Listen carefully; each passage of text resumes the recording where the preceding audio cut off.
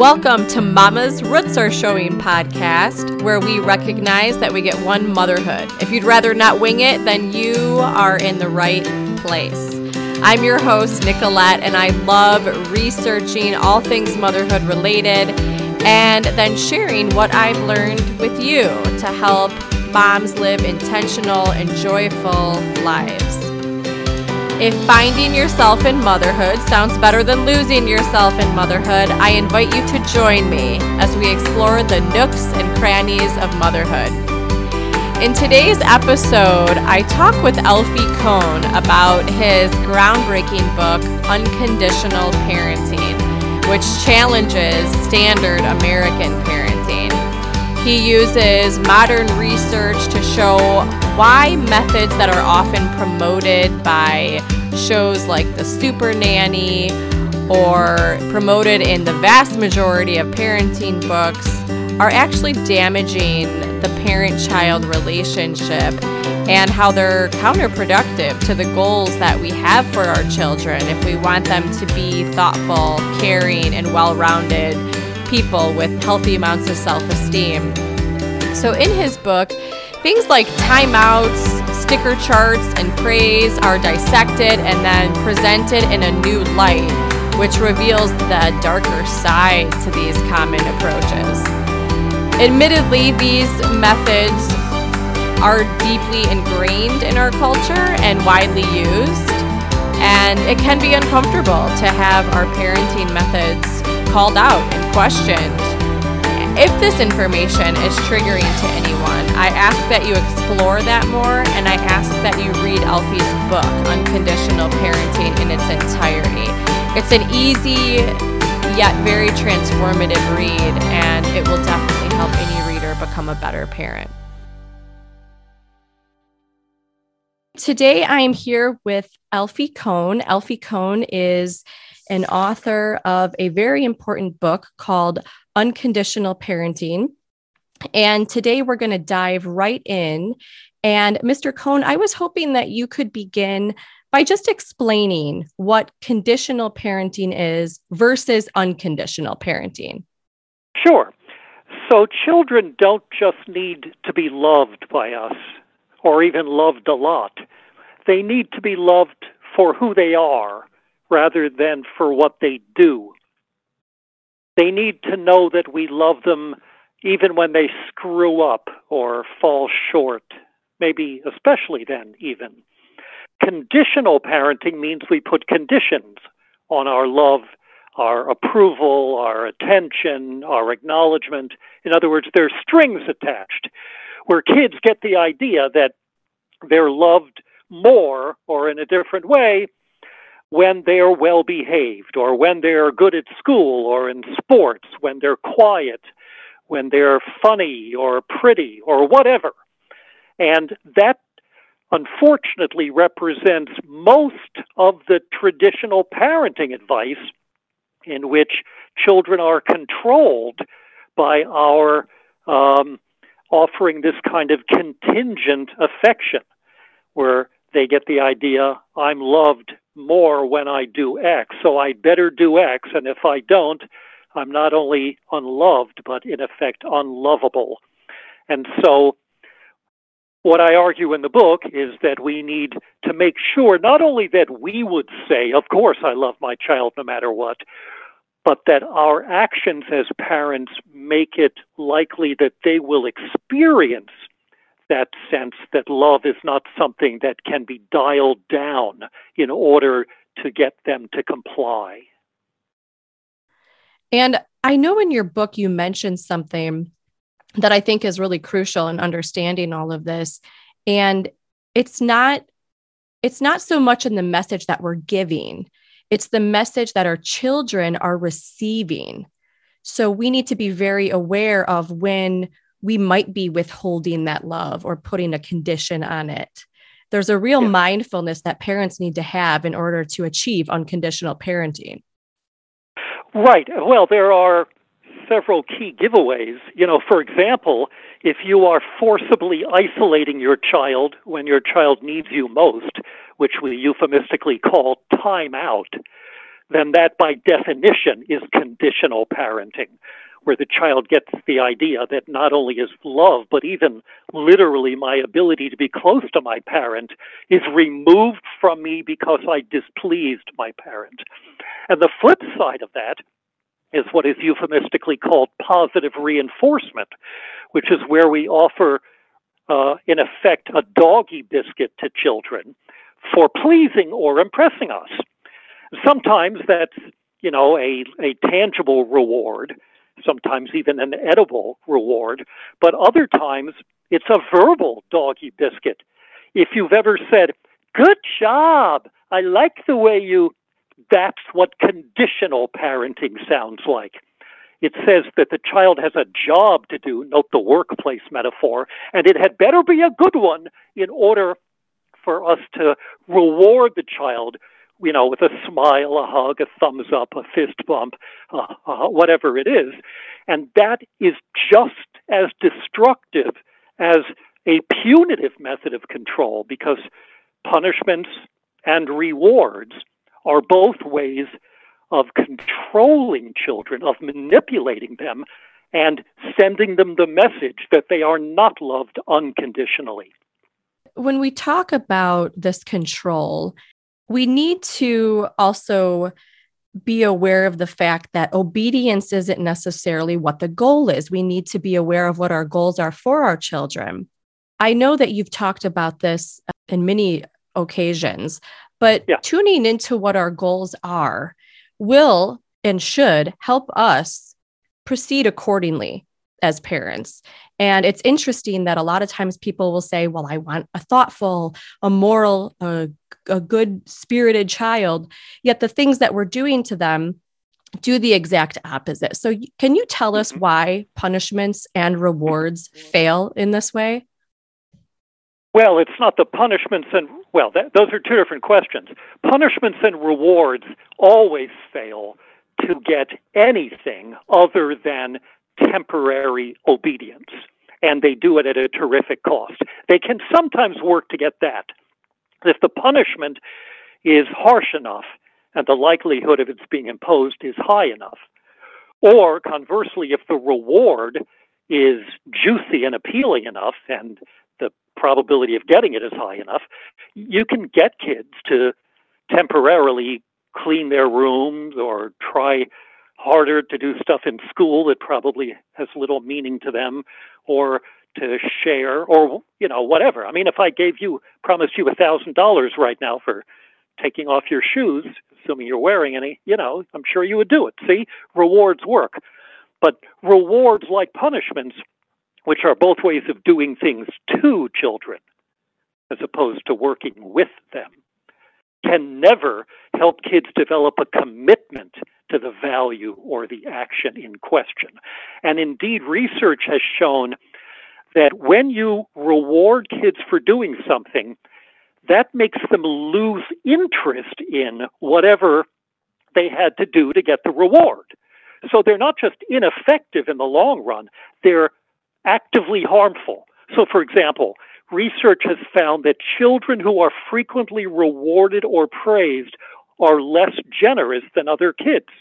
If you say to a child, "Good job, sweetie, I really like the way you shared your toys with Diane," she just became a little more selfish because you've taught her that the reason for sharing is not to make Diane or other kids feel good. It's so she'll get that patronizing pat on the head from you. And similarly, research has found that adults who are rewarded for losing weight or going to the gym or quitting smoking actually become less likely to persist in those goals than people who are not rewarded at all. Again, you can get temporary compliance for as long as the reward keeps coming.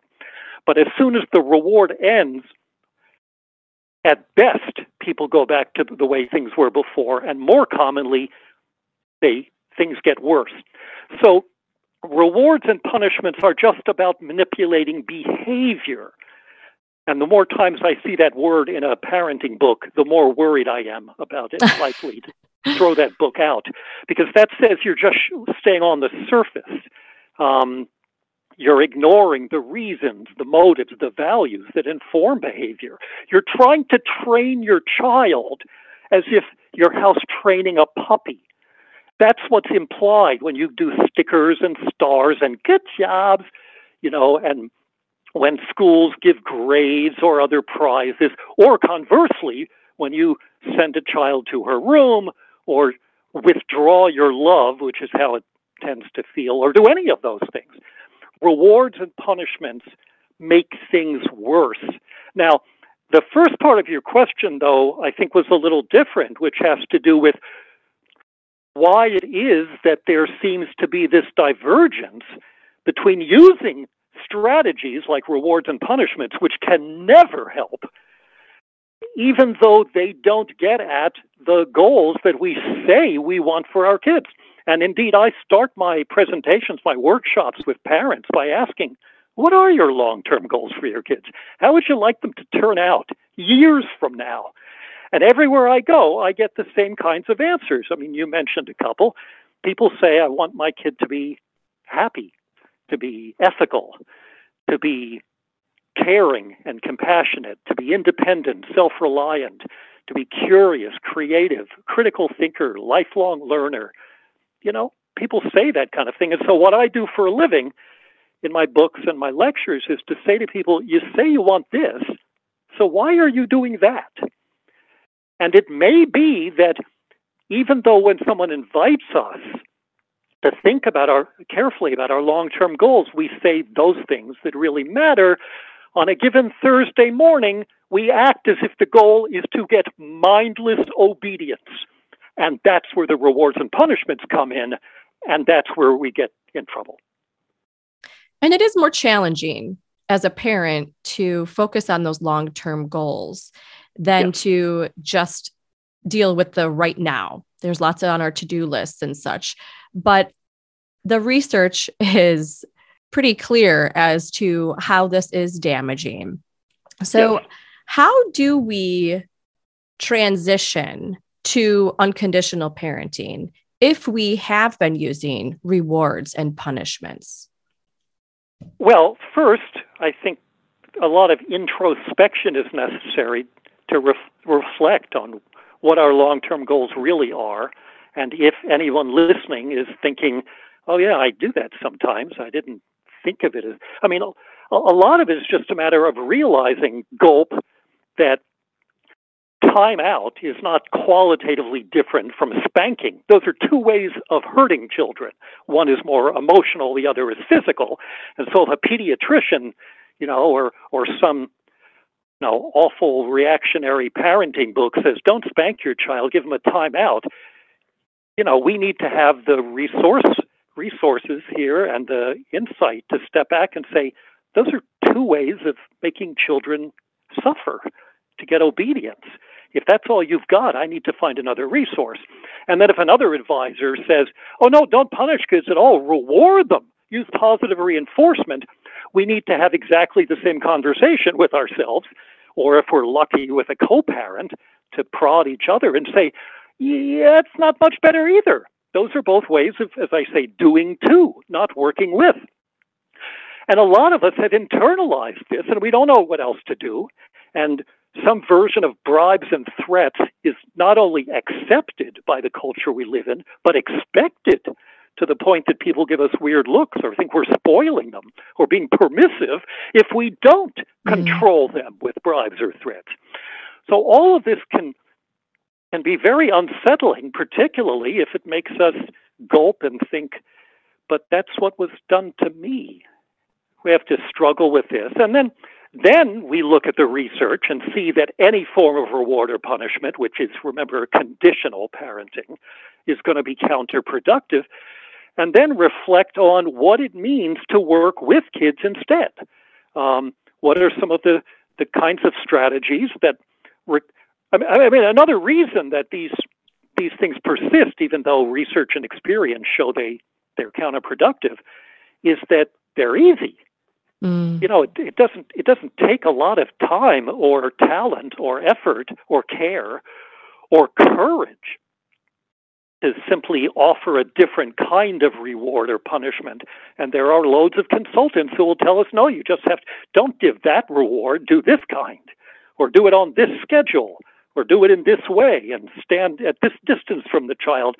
And of course, these are all exercises in missing the point. And so we have to be willing to reject any kind of doing to approach and get better at some of the strategies that I'm sure you've dealt with in your own consulting and in your podcast, and that I talk about in my book and my presentations, are about what does it mean to work with kids. One thing it means is that a lot of times when kids don't do what we've told them, the problem's not with the kid. It's with what you've told them. And that takes some gumption. The reward and punishment peddlers never have to make you uncomfortable to reflect on the reasonableness, the developmental appropriateness of your request. Most parenting advice begins with the premise that whatever the parent wants is legitimate, and here are some tricks to get it. Whereas my approach, is to say, well, maybe not. Maybe the problem is with what you're asking. And then to go on to think about other strategies, ways of talking less and asking more. At the core of what I'm calling working with parenting is the realization that kids learn to make good decisions by making decisions, not by following directions. And of course, there's a lot more too. I could ramble on for 2 hours, but I remember that exact sentence in your book, and I know I have it highlighted, because you do really talk about offering our children choices. And this isn't in, sometimes people say, well, give your kids a choice, and it's almost gimmicky, but that's not what you're saying. Could you unpack the power of choice and how it helps in this so greatly? So obviously it's going to depend partly on whether something is non-negotiable. Toddlers do not have a choice about whether to be in a car seat in the car. But in many instances, we don't give them a choice when they should have it.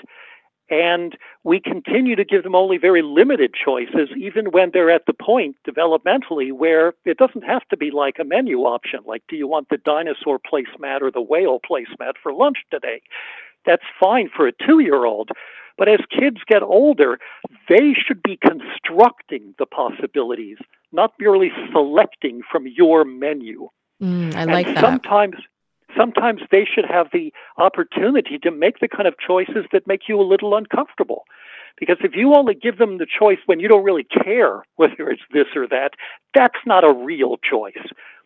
You see, what makes choice so important is this is part of a broader understanding of human psychology that is referred to by psychologists as autonomy support. So it's not just about, now and then they get to pick this or that. It's about really giving kids the chance to feel like origins in their worlds, like they have meaningful say about the stuff that counts. So it's not just a gimmick. It's not like there's so many terrible parenting programs. One of the ones that is for me like nails on a blackboard is a program called Love and Logic, which is where they pretend to give kids choices, but only so the kid screws up, picks something bad, and learns to obey you. It's about how kids get to choose, but it's not meaningful autonomy at all. And the ultimate goal is to get kids to do whatever you, the adult, unilaterally decide is appropriate. So with a lot of these parenting approaches, and with respect not only to choice but to other topics as well, you have to look beyond the pleasant, feel good, language of them to see what is the real objective here. How respected do the kids feel when you use the strategies being proposed, or is it just a cleverer or sort of nicer way of manipulating them? Yes, I think what your book is, why it's so different than a lot of other parenting books, is that it asks you to be genuine with not only who you are, but also recognize who your children are. There's nothing worse than feeling disingenuous while you're with your children. And so I think that's a really important difference. I agree with you to a point. I mean, let's take praise, for example, and that's the part that's, I think, one of the hardest pieces for people, even those who would never dream of spanking their children, using physical violence on them, and they aren't even comfortable, bribing them with ice cream. But the idea that praise is also part of a doing to approach, it's also experienced as manipulative, is really disorienting for a lot of people. And then, in the book, I talk about, first of all, you should inquire to yourself, like, what's the point? What am I doing this for? If you are praising, I like the way you took your shoes off when you first came in the door. Good job. That's purely for your convenience, and it's intended to manipulate the child. It's obviously just about control. But, says the parent, what if I praise my child sometimes when it's not manipulative? I'm not trying to reinforce a behavior, again, like I'm house training a dog, but I just genuinely feel excitement or pleasure or pride in what my child has done. So I'm being genuine.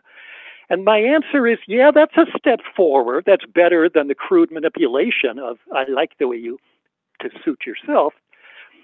But what matters is how the child experiences it, to come back to what we talked about a few minutes ago. If the child feels manipulated, if the child comes to see that the point of doing whatever is to get that approval from mommy, then we still have a problem here.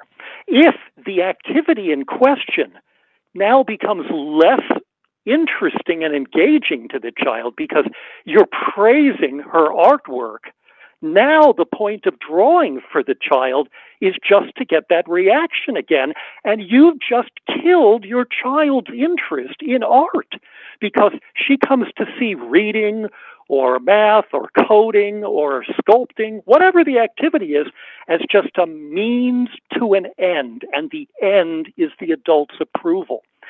So here's an adult who's being genuine, who's being authentic, and yet the adult's action is still problematic because of the way it's experienced by the child.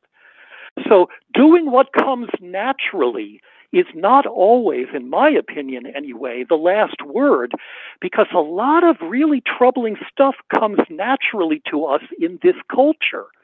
And we have to challenge ourselves to move past some of those activities and assumptions. Yes, I've experienced that in my own life with my children, because it does become natural to say, "Oh, I love that picture. Great," when they ask for your opinion on it. But I have seen where it takes them completely out of that experience. Yep. I have seen that. That's right. With my own daughter, when she was young, she loved drawing, and she would hold it up, and of course, I'm tickled by what she's done, and it would come naturally to me, and I'm not being deliberately manipulative to say, "Oh, it's so colorful. Oh, I love the way you," But I mean, you have to ask yourself, what's the goal here?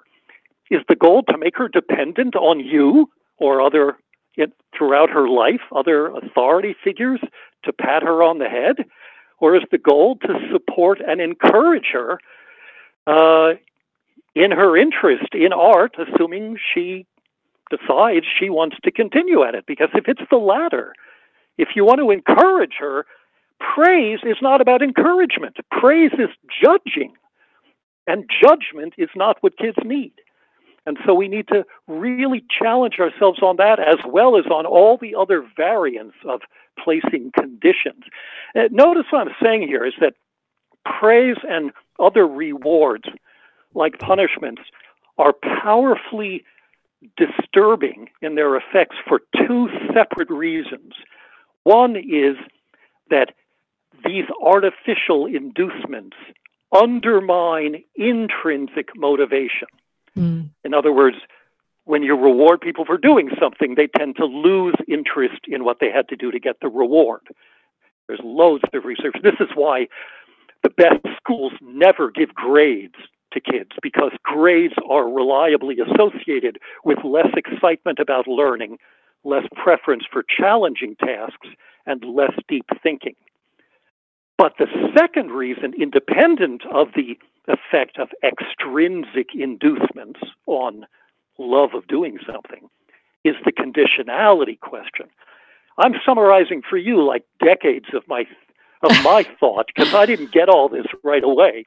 I wrote a whole book called Punished by Rewards that just dealt with the motivation issue, and I didn't really understand then that praise and other rewards are also detrimental for a whole additional reason having to do with the communication of conditionality.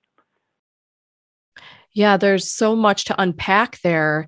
And the good news is, I think there's certainly, you were a huge part of getting this movement started. And I think we're starting to hear more and more about it, but it is difficult for parents to have these certain approaches be challenged. And I wanted to ask you a question about that. What do you say to the parents that proclaim, well, my parents did X, Y, and Z, and I turned out fine? Well, there's two ways, I think, to address that. A sort of moderate, gentle way, and a more edgy, radical way. I guess the moderate way is to assume that this person did turn out fine, and then to ask whether she turned out fine because of that kind of parenting or in spite of it. And I would argue, based on the research, that it's more likely to be in spite of. There are people who smoke 3 packs a day and live to 100, but that doesn't mean we recommend cigarette smoking to our children or others just because that person won the lottery, managed to survive in spite of the smoking. We want to, increase the odds, and a working with approach is far more likely to help kids grow up the way we would hope that they would, and therefore we should do that, even if we were lucky enough to flourish despite a control-based approach to parenting. That's the moderate response. The radical response, which I would do very gingerly, is to question the premise. Did you turn out okay? What does okay mean? Do you have trouble with your relationships where you're always looking for something that's impossible? Do you feel a sort of core of unconditional self-acceptance, or are you full of anxiety and struggling to keep your head above water? I could go on. So it may be that we too quickly say, and I turned out okay, when in fact we may still be struggling as adults with exactly what the research would predict would happen from being raised in a place where we were talked at more than listened to, bribed or threatened into obedience, loved conditionally, and so on. Yes. And it doesn't have to be that you're in a jail cell somewhere. It's simply that's right. Right. You're just struggling. Exactly. And nor does it matter at all in terms of how you turned out psychologically and morally speaking, just because you live in a big house or have to drive a fancy car. So turning out okay, at least from my way of looking at it, has nothing to do with mere material success. Well, your book is truly transformative. It is the book for me. And as my copy is, riddled with notes in the margins and lots of highlighting. It's a book that I recommend to every new parent and any parent that I come in contact with if we end up having that conversation.